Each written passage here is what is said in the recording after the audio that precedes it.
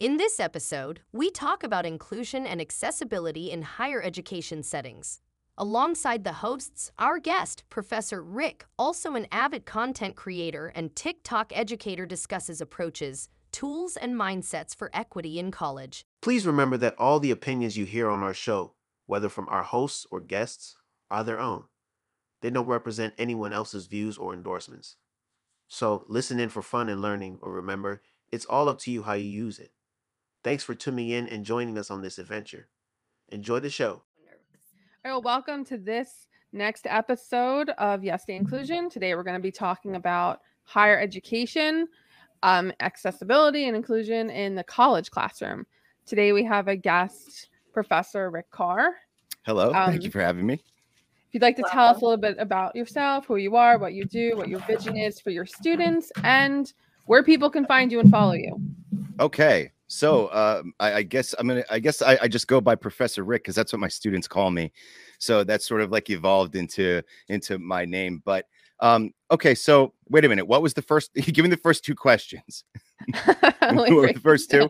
Who are you and what do you do? Okay, so yes, so I'm Professor Rick and I teach English, but I've taught mostly developmental English for the last 15 years. In the last 5 or so, I've gotten more into, literature courses and composition and things like that. But definitely developmental English was my thing. And I also think that in that particular kind of class, you're also dealing with a lot of learning disabilities and things like that. So that's something that you see like an excessive amount of in that particular group. So I think for me, it's been easier for me to focus on that kind of a thing, because I've been in that environment for so long. What else was there? I'm sorry. Okay. Just for those that don't know, most colleges have those supplemental English courses. So what's your vision for students and where can people find you and follow you? Okay. What is my vision for students? So I guess we're talking about education. Like what do I see for them? For me, I feel like education is sooner or later going to move into a fully online modality, whether people like it or not. And I think that the pandemic just lit a fire under that and made it happen maybe a little bit prematurely because we've got a lot of people who can't seem to handle this shift. But I feel 100% sure like it was always going to go in that direction one way or the other. I'm like the type of person who drives around and looks at stores and I go, I don't know why we need any of these anymore. Like, I don't know what we need a storefront business for at all almost anymore. You can run almost anything out of your house now. And education being online is not like, it's not a new idea even. It's just something that the evolution of it is just really, really started to get cool. But I feel like, the first time that we could get online and communicate with one another, we were already doing e-learning, that was already happening. So when we go into the pandemic and everybody's got to go home and everybody's got to teach remotely, I just go, oh, so we're finally stepping into the future then is what we're going to do. And then you've got, and I'm sorry if this offends people, but you have a lot of teachers who are just not ready for that step or they're not prepared for that step. So, too many teachers, I think, love there's two things that hurt the community here and they're ridiculous. And one of them is nostalgia. And the other one is, well, no, I guess it's just all nostalgia. I was going to say another version of nostalgia, but basically it's all nostalgia. You got a lot of teachers that want to walk around in front of a classroom with a tweed jacket and they want that look and they want that feel and they love that. But I just don't feel like that's really the reality of the world anymore. I also feel like you get more often, you get better results online. I understand it's not perfect. I understand that people can cheat and all this, but I also feel like you have the ability to curb that and check your students. And if your students respect you, you're going to get less of that. But I feel like teaching online is really the best thing too, because teaching remotely, it's like my students can go back and watch my classes over and over again. If I nail a lesson, I can take that lesson, I can cut out highlights of it and reuse it elsewhere. Everything we've ever done is accessible, all the time. It's always there. And you can add all levels of accessibility to it when you do it remotely. Now, again, I also understand that the argument is going to be that there's some classes you just can't do online. And the only thing I have to say about that is for now, just for now, even nursing classes, things that you have to be hands-on with, I give it less than 10 years before you can put on a pair of glasses and a pair of gloves where you can reach out and touch something that's not there and work with something that's not really there, that's all digital. I think we're that close. And I think people need to get prepared for that future. Yeah, I think, because a lot of people are really unprepared. You're going to be an awesome instructional designer with that attitude. That is an amazing attitude to have. This is definitely, I know when I first started teaching, you know, that when you start teaching, you think that, okay, I'm in charge and I'm going to teach the way I want to teach and they're going to deal with that. That's an attitude I think that many still have. Yeah. And dealing with students with disabilities is what actually changed that for me. Is when I started realizing that I was failing them and that they weren't successful. I was like, okay, well, I need to figure out then how do I change what I'm doing in a way that's better for everyone in the class and that's not better for me in my tweed jacket and my heels, like walking around listening to myself talk. Right. Right. And unfortunately, it does get that way after a while too. I think that's what we're doing. We're walking around listening to ourselves talk because we're taking an old world idea and trying to apply it to a new generation that is just not interested in it. And then teachers act like, oh, it's not my job to gamify a lesson. Yeah, it is actually. Yeah, it is your job to do that. It is your job to think about that and do that and make those changes. It's I don't know if I'm getting off on a rant here or going in a wrong direction here or anything, but it's like even teachers who get mad when they see a cell phone in a classroom. And I know teachers who are like that. I get it. I get your structure. I respect your rules of the room and what you believe makes people focus better, but you're really shying away from one of the most incredible things that human beings ever made. Like if you ever wanted to walk around a room and have something in your hand that could enable you to do everything, you just got it. And now you're telling everybody to hide it in their pocket because you're afraid of the future. And I'm just not like that. I just don't think like that. Like if you're in my classroom, I want you to have your phone out on your desk. And if something happens, I want you to check your phone. Just check it real quick and put it down. Don't turn it into a whole thing, but I don't want you to pretend it's not there because it's not my job to change the fabric of society and tell you it's wrong. And this is taking up all your time and all your attention. The phone is also just temporary, by the way. So it's like if you're a teacher and you think the phone is the most annoying thing in the room you're ever going to have to deal with, well, in 5 years, you're going to have students sitting in your classroom with contact lenses that can do anything, including record you up into a cloud somewhere. So how are we going to deal with that? So the best thing to do is to jump in front of that, not try to stop it because you're never going to stop it. Never. I know. Yeah. No, technology is just advancing. They even have glasses these days that do crazy stuff. Sure. And a lot of people with disabilities, they thrive using technology. 100%. And technology is so important to their daily life. I always make it a hard rule here in my house that you cannot take my autistic son's iPad or phone. Why? That's the only thing in life that he really controls. Sure. Everything else we control. So for that, when he has access to that, he has access to that, and it's not limited. It's not controlled by anyone else. That's a hard rule here. And I don't really care what anyone else thinks because they don't live here. They don't have to, this is our home and we do that here because technology, people always, I get a lot of comments. The iPad's always in his face, or he's got the iPad connected to his head. Yeah. And I'm like, okay, but do you know what he does for all the rest of the day? And, he works really hard. So for when he's home and it's his free time, he gets to do what he wants to do. And, people are really put off by technologies these days. And it's I just don't understand it either because have they not seen the massive increase in usage? Sure. It's not like people are not using it and not loving it, including the people that complain about it the most. Sure. Their cell phones are I read this article in Psychology Today it's cell phones are like teddy bears. It's taking away their teddy bear, apparently.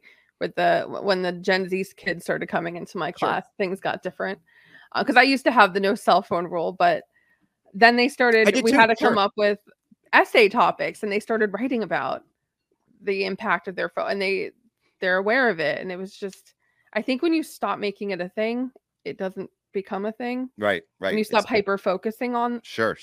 I mean, it is rude. There are instances where it feels rude. They're not listening. They're not paying attention. But hey, you're paying to be here. You're paying. Yeah, right. You're paying to be here. You don't want to listen to me. I mean, you're not getting your money's worth. See, I think again, I think if you're able to lay better ground rules on the first day, I think it goes better too. Like for me, I'm just like, hey, show of hands, how many people in here have a teacher that hates your phone? And all their hands go up. I go, great. Here's what I want you to do. Put your phone on your desk. And if it goes off, I want you to just check it real quick and then put it back down. And I'm not going to call you out or give you a hard time. If you have a text or a phone call that you need to take care of, quietly get up and just walk out of the room, take care of it, and come back in and sit back down. And I'm telling you, I have no cell phone problems at all. Yeah. None at all. You know, and studies show that people get people's anxiety goes way up if they can't see their phone. Why am I making the classroom harder by raising everyone's anxiety? We all have anxiety problems as it is now. Like, yeah, we all do. Like, not just and Gen Z, all of us. Huh? Like, I have to have access to my phone too. Me too. If my kid's school's calling, I need to. Sure. So I try not to be a hypocrite in the classroom too. But the argument always is, well, we didn't always need that. Don't act like you wouldn't have used it if you had it at the time. You didn't always need it, but did you want it? Right. Wouldn't it have been nice to have it? Right. And I just wanted to comment too, Curry, on I'm sorry, you said your son with the iPad?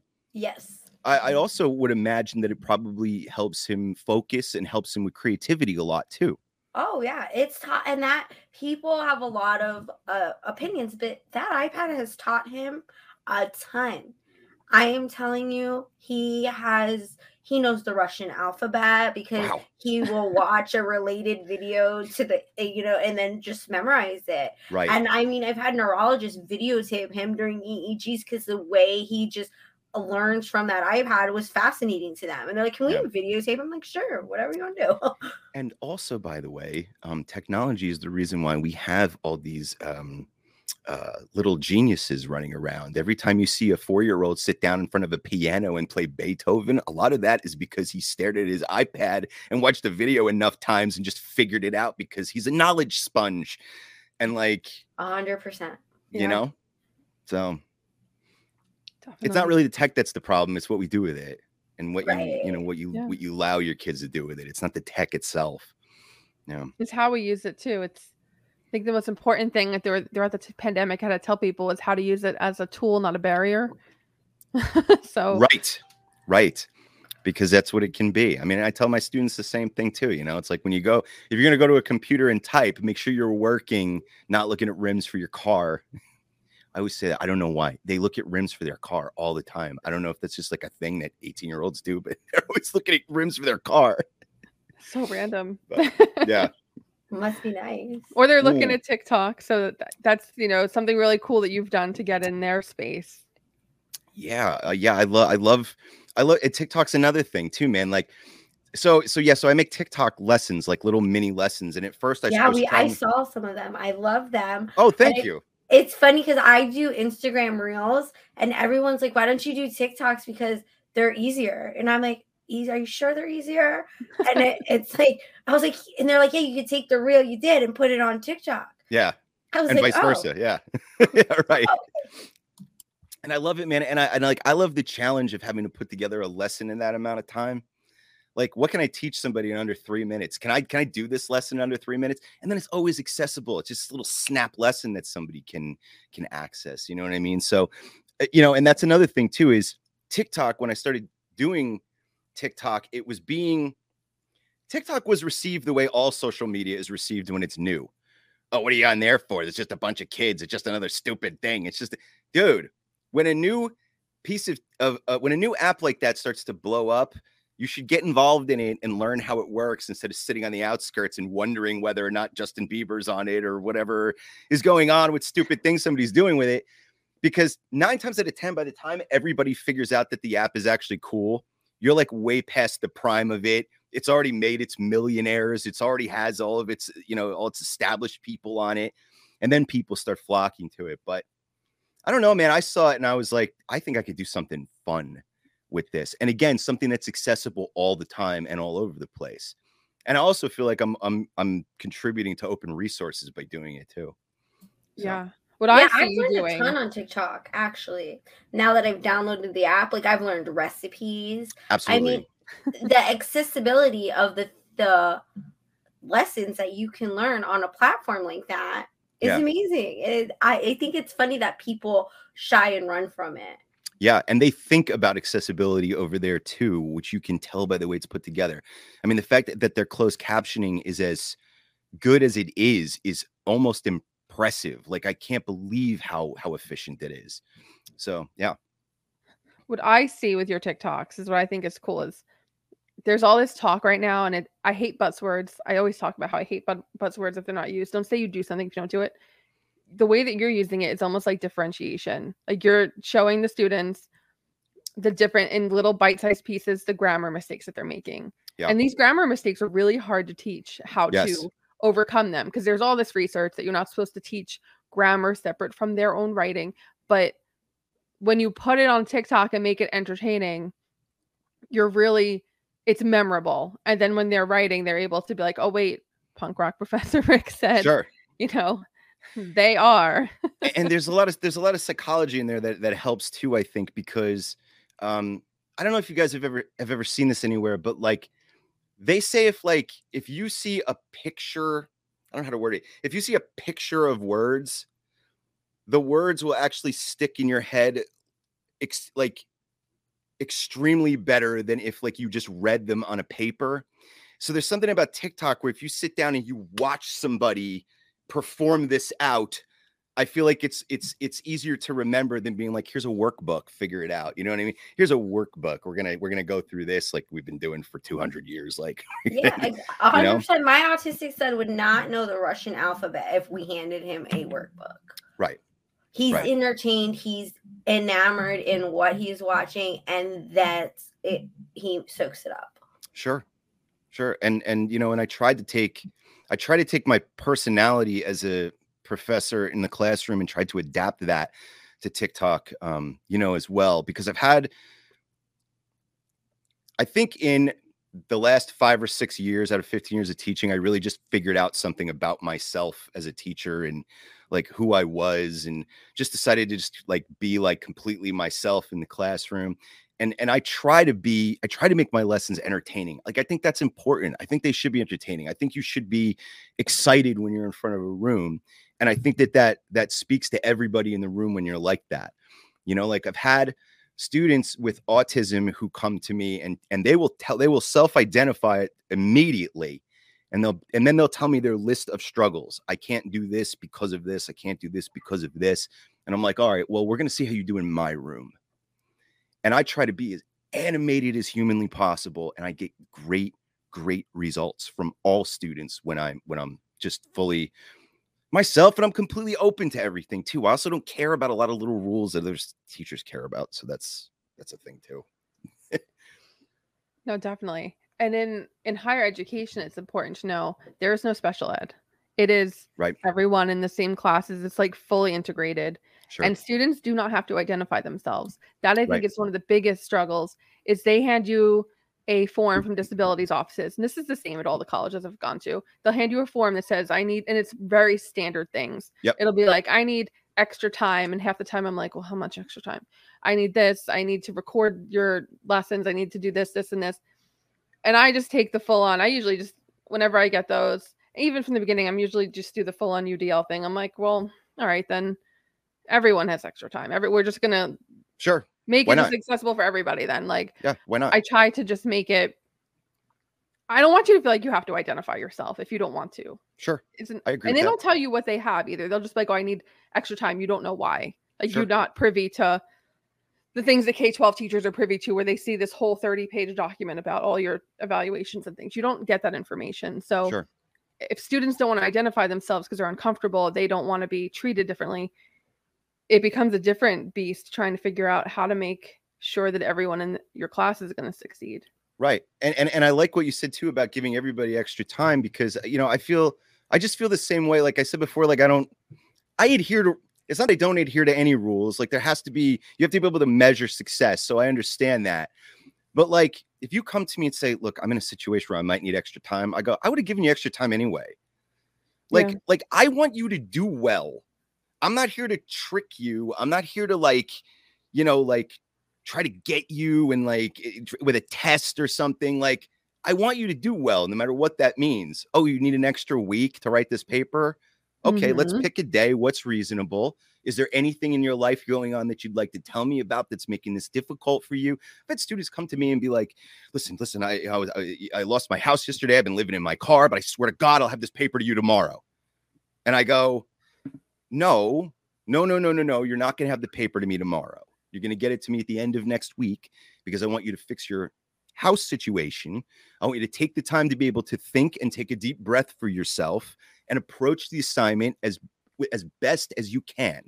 And if you need anything, you just ask me, so I don't know. That's just, you said the thing about the extra time. And it's just like, whenever anybody hands me a form like that, I just take it and I go, you just so you know, anything that you need, you come to me and you ask me. You don't have to do it here. You can email me. You can visit me in my office. We can talk after class. Anything you want, you got it. Yeah, well, there's this whole thing too in higher ed about you can't give anybody special treatment. So I always, if one student has this dramatic thing and they need more time, I'll be like, everyone in the class, you need an extra week. Those that didn't do it, you want to redo it. People also say I'm nuts because I get students who will not do well in their essays, and I will let them revise it until they're happy with their grade. Yeah. And people think that's crazy, but no, if you want to revise, I had one student this semester who revised the same essay like 7 times, and people were like, you regraded it 7 times. And I'm like, hey, she wanted to be a top writer in the class. Right. Who am I to stand in your way? Like, you want to grow yourself as a person. You have these goals for yourself. Why is it my job to hinder that? So my ultimate goal is that you are better at this in the end. You want to retake a test? Go ahead. Like, I mean, we're not going to get ridiculous here I don't know. You have to like have a limit at some point, but absolutely. Sure. If you want to retake a test because you had a bad day, okay. Sure. I'll let you retake the test. I don't mind at all. Maybe I'm crazy, but I feel like it's not crazy. My goal is to teach you, not to scrutinize you and penalize you for things. Right. This is not the military and we're not in jail. And I don't think that there's anything wrong with doing that at all. Like it's become, so many classrooms to me are like a system of nothing but rules. And I'm like, I hate rules. So. But we need room for growth.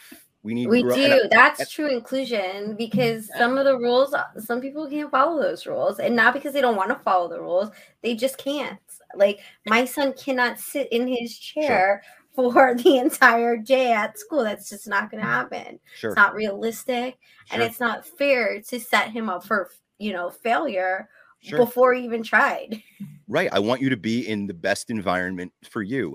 I have even done writing assignments where halfway through the class, I've said, everybody stand up, grab all your stuff, go to your favorite place on campus and write, and come back here in 45 minutes. And I've done things like that too. And like, because your environment should be amazing. Like, you should feel the best that you should feel, the most clear-headed that you can be. Like, and it's not even, and again, like, I'll get accusations that I'm lenient. I'm not lenient. Like, I am, it's not the same thing. And I'm going to tell you what else too. I have almost no discipline problems. I have great retention rates. My students are always on time. And if they're not, then I know something's wrong. Something's wrong with that individual. So, like, in their life, something's wrong. Something's gone. Can I tell you a quick story about something like that happened to me once? Absolutely. So I had a student once who she was probably one of the best writers in the class. And she was like absent every other week. And it just didn't make any sense to me, because how could you, first off, what are you doing in developmental? I think you're past that already. So something got you here, and you're a good writer. What is happening? So one day she comes in, and I just said, hey, can we talk? And I we went off to the outside the classroom to talk. And I said, are you all right? Like, is everything okay? Like, because you're absent every other week, but you're, when you do hand in work, it's great. So I'm just curious what, if you need anything, is there anything I can do? And she was like, I don't have a car, and my family doesn't have any money, and I'm forced to take the bus here. And when the bus this is what she said to me. when the bus is a little late, I don't come to class because I'm afraid of coming into class late. And I said, well, I don't know what's ever happened to you in a classroom in your life that you were afraid to go to class. I was like, but you don't ever have to worry about that with me. Now that I know this, when you walk in late, I'm not going to say a word about it. And then when everybody starts writing, I'm going to go over and catch you up with what you missed in those 15 minutes if it's important, because now I know what's going on. And I also feel like at a community college level, the word community gets left out too often with people. And it's like, dude, like that's what this is. You need to be able to make certain concessions, I think, for people who are going through something, because community colleges go through things. They go through a lot. I just don't understand the fixation either. I remember being in college when I was back in my 20s, early 20s. And I went to the bathroom because this one professor, man, he was talking for like 2 hours and I had to go to the bathroom and he locked me out of the class. That's ridiculous. And my purse was in there. So I had to, of course, stay and wait another hour to get my purse. That's ridiculous. And then he was like, don't ever leave my class again. And I remember I dropped his class and I was like, screw this guy. Like, I'm not, like, who the hell are you to tell? Yeah. Like, that, it was just, it's so unnecessary. Totally And unnecessary. I didn't tolerate it and I didn't put up with it. And I left. That's some that tweed was- jacket energy right there. Right? And in Right. college, you get to pick your professors. You get to pick. Like, you have a choice. You can literally register for whoever you want. And I never took that guy's class again. And back in, what was it? I don't know. It was like 2002. I went on rateyourprofessor.com and I blew him up. Of course you did, Laura, because it wouldn't be you if you didn't. Yeah, man, a lot of teachers, I don't care about that. You care about it a little bit. You gotta care about it a little bit. Like, students ask me that, they're like, oh, can I go to the bathroom? And I'm like, what do I care if you go to the bathroom? Yeah, I've had students ask me too. I go, You're an adult. You can go to the bathroom. I don't need to know about it. Yeah, go to the bathroom. I don't know. Yeah. How about all you guys hold on? I need to go to the bathroom. You know what I mean? Like, I'm like, I don't care. Yeah, go. I don't know, whatever. But they come from an environment where, like, you gotta get a pass, and then there's a guard in the hall, and then there's another guard at the end of the hall, and then it's what high school's like. You know? Yeah, there's like police at high school now. It's crazy. It's crazy. It is crazy. That's just not the environment I create. No, I don't think I could. I don't think I could do high school. I feel like I'd be getting in trouble for being too lenient and just not. I feel like the second I open my mouth, and I say something that I don't like about the situation around me, I'd be done. I'm like, so this is what they want me to do. And then I'd be fired. This is what I'm actually going to do. Right. This is what I'm actually going to do. Right.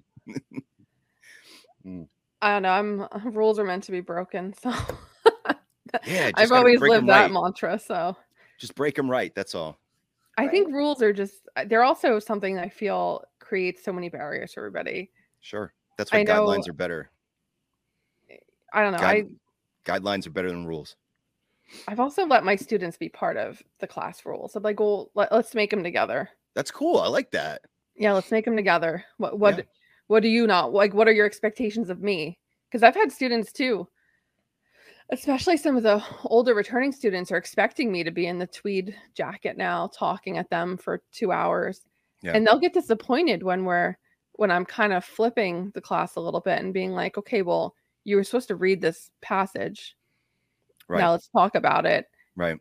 Instead of me reading it to you. Right. Unless it's Walt Whitman and we're going outside. I mean, that's a different story, but. Yes. But, I generally am not reading it to you unless we're listening to cool audio clips and whatnot. But yeah. I think it's interesting seeing how much the classroom keeps changing. When we first started with COVID, I was like concerned and I was like, I don't know how they're going to make this work. But then you would see the great teachers come out and you could visibly see a difference. And the teachers that were on board and with the virtual and like, okay, this is the situation. I'm going to make this work because this is what we're doing now. Yeah. And then the others that had like, no, I mean, it was like I had to almost sit on my son to make him attend because otherwise he was like dropping to the floor, trying to leave because it wasn't engaging. Right. But then you would see like his PE teacher And like that would be something really difficult to do online. Sure. Oh no, this man had the kids up. He had his music going in a colorful Nice. background, like a ridiculous jumping on a trampoline. Love it. And the kids, Awesome. 45 minutes later, I was like, I can't believe he's still doing this. But that's the evolution that I see happening. Totally. And I think even when I was in college, we were doing a lot virtually, where it was so different. Now it's not where it wasn't interactive. It was just kind of like, you know, the blackboard, you get your lesson, Sure. you do that, but it was not interactive, where I feel like we could really make education accessible if it was truly interactive. Yeah, I agree. Yeah, definitely. And you can definitely see the line in the sand between the past and the future when we went remote as well.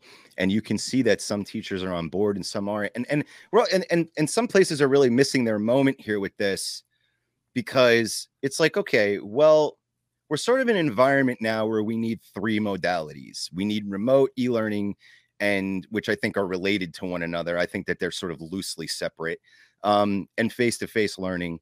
And I just feel like schools right now should be making a bigger effort to make all 3 available. If a teacher is specifically good at this in this modality, then utilize that for your school and your students. If they're the type that can't do this and don't like this and they want to be in front of a classroom, then let them be in front of a classroom. But like open up the channels, because there's a lot of students who need this like this, or they like this like this. And it's because and if a teacher is good at, for me, and I'm sorry, I don't mean to sound like an arrogant, jerk when I say this, but for me, I'm sure when we went remote, I almost felt unfairly prepared for remote, because like I'm already a streamer and I'm already like a broadcaster and a podcast. I was like, oh, this is awesome. I'm ready to do this. Like I can already do this. This is great. And I'm like, and I already learned things myself this way all the time. Every bit of video editing I've ever learned was all online learning. It was in, all of that. So even putting all of this, the whole studio together, like that was all me learning from remote learning and learning online. So a lot of schools, I think, are missing their moment right now, trying to force everybody to go back. It's a really old idea, and they need to like loosen that a little bit all over the place, because we needed this modality long before the pandemic came along. Students with disabilities needed this a long time ago. Every time I see a student struggling to get to the 3rd floor of a building, when it would just serve them much, much better if they could stay where they're healthiest and happiest and most comfortable and be able to learn, then I don't get why that's not being pushed out there more. If you care about accessibility and you want to be, when it comes to disabilities, something, please forgive me if the statistic is wrong, but something like 70% of them are invisible. People walk around carrying things with them that you can't see. And a lot of them loved and appreciated it this way. They needed it this way. Not to mention, you've also got 2 years worth of now PTSD that's running rampant through our entire population of what's going on. And a lot of people, I've had students whose parents died from this pandemic. They don't want to be in a room full of strangers right now. Like if they want to continue school, they need this. They love this, and when it comes to students with disabilities, again, this is great, because now when you record a lesson and you put it out there, it's accessible to them all the time. They can go back and watch it again. They can critique it. They can refine their questions. You can refine your lessons better that way by watching yourself, even if you think it's weird or embarrassing to watch it. I've gotten that too from teachers. I can't stand watching myself. Well, do something about it. I don't know how to change. I think how do you learn? How do you get better? Right now, this other thing that I find, especially like from the instructional design point of view, this whole hybrid situation where you're teaching to 2 audiences at the same time. Yeah, I should be getting paid twice. Whole other beast that is not successful in my opinion. Not successful. Not successful. No, I have seen that when my son was doing the hybrid. Right. I also have a neurotypical son. So he was doing it, and the days where they swapped children, the teacher would be on the computer, but you could tell she was in the classroom and Sure. teaching. Yeah. And like it was like, so my son would have a question and he'd have to wait for her, push a thing on the computer, Ridiculous. wait for her to even Sure. like notice it because she's teaching the children in the classroom. Right. And then finally, by the time he got to the question, I already answered the question for him because he's like, she's not listening to me, Mom. Look, she's not paying me any attention. Right. And I don't Right. even like, she went further and further. And like, Right. my son is very, you know, he has ADHD and he's like has anxiety. So he's like anxious that he's not going to get his question answered. And she's so far ahead of the lesson. Right. So I hate that hybrid. I just But think that if you're going to be focusing on the kids online, focus on the kids online. If you're going to be Correct. focusing in the classroom, focus Right. in the classroom. It's not engaging either. It's not No. it's just like it's like something from 1982 where you're watching someone Right. almost Literally, creepily, like behind a from- mirror teaching a class. I just don't It's see weird. value personally in it. It reduces the value of the class too. Like psychologically, it does. Like if you walk into a room and you go, okay, I'm expected to be here. And then you look up on the wall and there's a screen and you go, oh, I don't really have to be here if I don't want to be. I could just go home and do this. If you have a class that's all remote and people go into it knowing that, that's different. But if you tell people they have to be in a room and then they look up on a screen and realize they don't have to really be there, you're diminishing respect for the room. I don't know how to word it, but like psychologically, it does something. It reduces the value of the class to the student. But people don't think about Because you don't feel that. active in the like you feel like you're being like you're watching a conversation that you're not part of the conversation. And I Right. don't know that can't be fixed or that maybe I need professional development on how to do it better, but I just don't. When I've participated recently in situations like that, I didn't feel value for myself being part of it. And I don't see like my kids how to do some of that, specifically like my high schooler. And I walk in his room, like, what are you doing? He's like, Yeah. oh, I'm in class. And I'm like, what's going on? I don't see anything happening. Yeah. He's like, oh yeah, they're taking a test. And I'm like, well, what are you doing? Weird. He's like, well, it's a written test, so I can't take it till tomorrow. So I'm like, so you're watching your classmates take a test? Take a What? test. What? What? I Yeah. don't understand. Like, why? Yeah, I'm sorry, but those are not decisions. That modality was not created by educators. It was created by administrators. 100% for attendance. Okay. They want you're there, you're in attendance. We want to justify that we have buildings here, so we need you to come here and use them. Yes. Yeah. I had this crazy idea. Like, I just had this mindset that like all administrators should always have a foot in the classroom and have to teach a certain number of courses just so that they're up to date on what they're telling people to do. Because I'm all Yeah. about don't tell people to do something you don't know how to do or that you don't understand if you can't do it and model it. Totally agreed. That's- Totally agreed. I mean, I know. sorry if you don't like what I said, but it's the truth. I mean, that's even designing courses. I get to teaching them. I have to understand what the students' needs are too. If I just Sure. stop teaching and I only design courses, then how do I stay connected to understanding the needs of the classroom? I don't know. No, I think it does play a big part.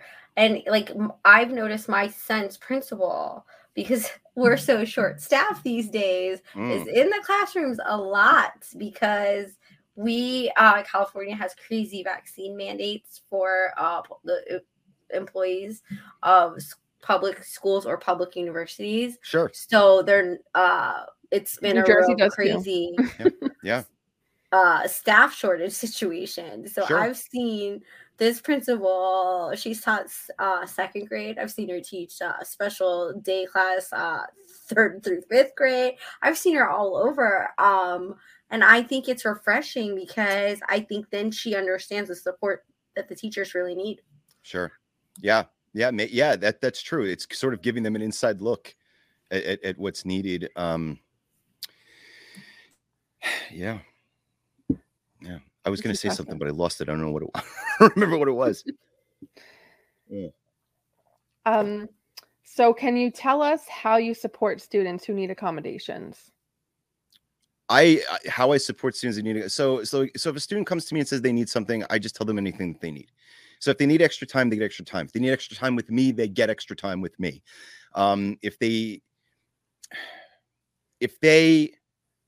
don't ever want a student to feel like they can't come to me for anything. And that really, because it upsets me when I know, you know, people who have college age kids at this point, and I hear stories about their kids being afraid of approaching their teacher or unable to approach their teacher. You know, in some cases, you know, I know people who have kids with, you know, autism and learning disabilities, and especially them, they feel awkward walking up to a teacher. I don't ever want that. Like, I want them to be able to talk to me in anything that I'm able to do. If I have to take a student and walk with them personally across the campus to find help for something, I will do that. I just want to be accessible to them at all times, as helpful as I can be. And I also don't like to pretend that I have all the answers all the time, which is why I always say, tell me what you need. And if I can't help you, I will get you to somebody who can.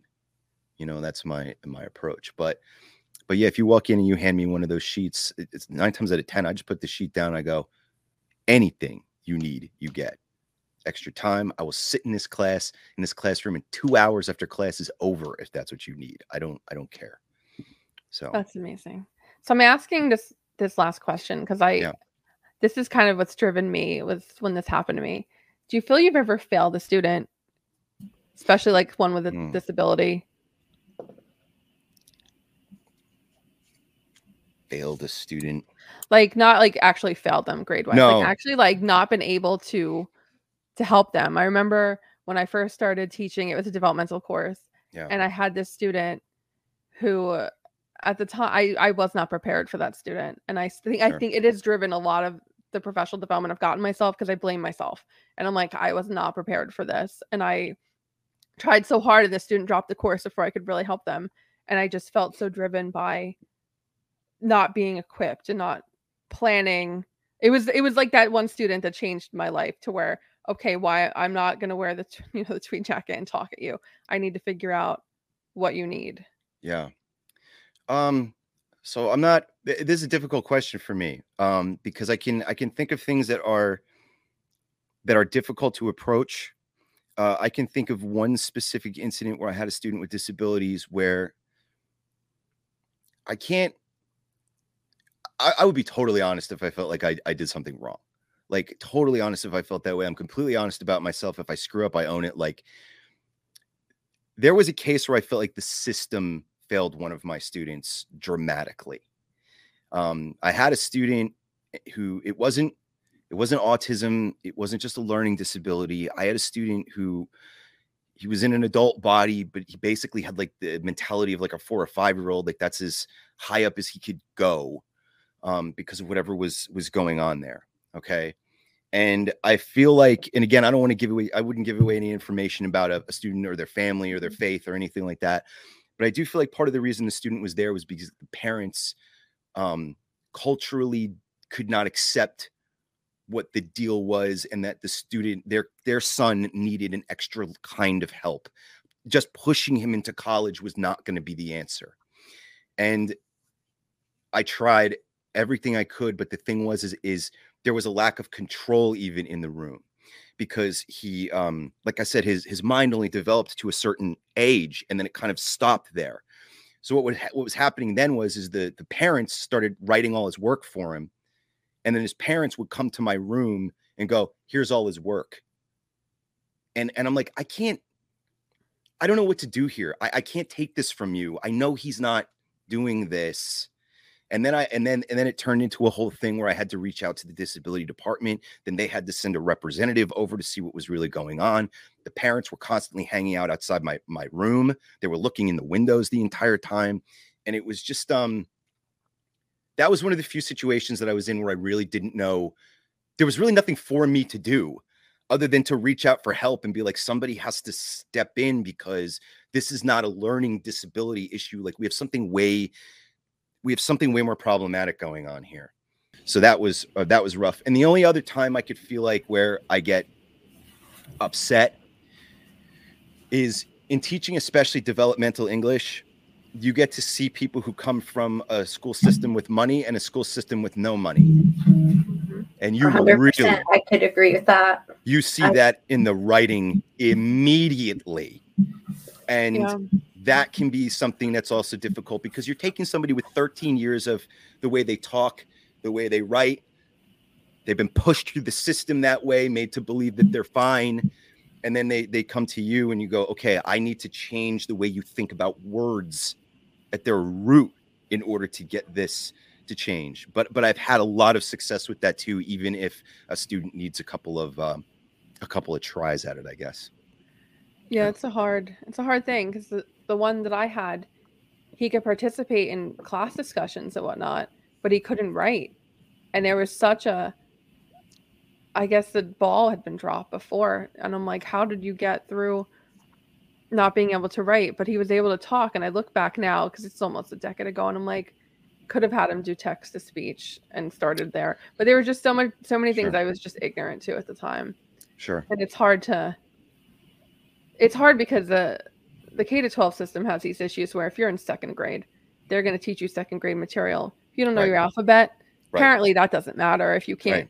they're going to work on reading comprehension instead of the alphabet and not Right. start where you are. They won't meet you where you are. They're going to go where your age is. And that's Right. just, I think that's more flexibility that we have, but Definitely. we can't start a kindergarten in a college classroom, It's hard. which is where it's hard when the ball has been dropped. And then It's hard. One of the first times I ever taught, I think I was really ignorant to what it meant when people didn't know how to write. I really didn't know what that meant.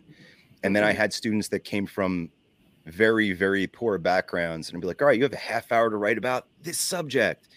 And then they sort of eke out 2 sentences that are illegible. And I'm like, man. And that was like one of the first times I ever stepped into a classroom. And I was like, okay, I see what the challenge is now, for all it's worth, yeah. Well, writing, I mean, not many, this is my own pedagogy, but it's communicating. And I feel like sometimes you have Correct. to work on other areas before they can actually write, like talking, discussing. There's all these other pieces, like when I accept assignments that are audio files and they're not papers. Sure. Sometimes I always get say some there's criticism, but Yeah. it's a stepping stone to being able to write the paper. I always try to make them understand that there's music in words if you say them right. Yeah. And if you start to hear that music in your head, you can apply it better. Like if you start a sentence with a time word, right? There's always going to be a comma in the sentence, right? After I went home, I had dinner, right? There's music in that. After I went home, comma, I had dinner. That perfect pause is right there. So I try to get them to recite that music when they say words too, because it changes the way they think about them, Yeah. 100%. So amazing. Well, we appreciate you coming today and we got to learn a lot of cool things. Where can people follow you if they want to follow your TikTok? Because I know we were talking about it. Sure. So if you're on TikTok, follow Punk Rock Professor Rick. And I also have a Facebook page called Punk Rock Professor Rick. And yeah. And soon I'm going to have a website up called educationwithrick.com. So that's almost ready to go. And yeah, you can absolutely follow me there. I hope everybody will follow me there. No, it's awesome. He's super engaging. I highly recommend you follow. Thank you. Check out his pages.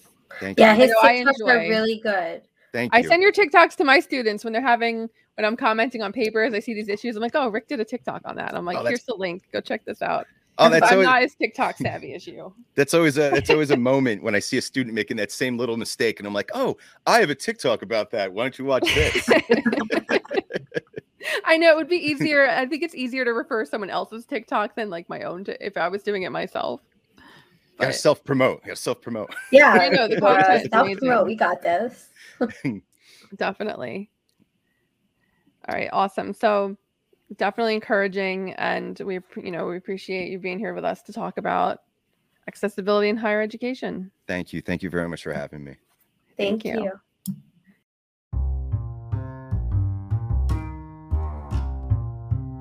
Thank you for joining us on today's episode of Yes Day Inclusion. To leave us a voice message, please use the provided link because we'd love to hear from you.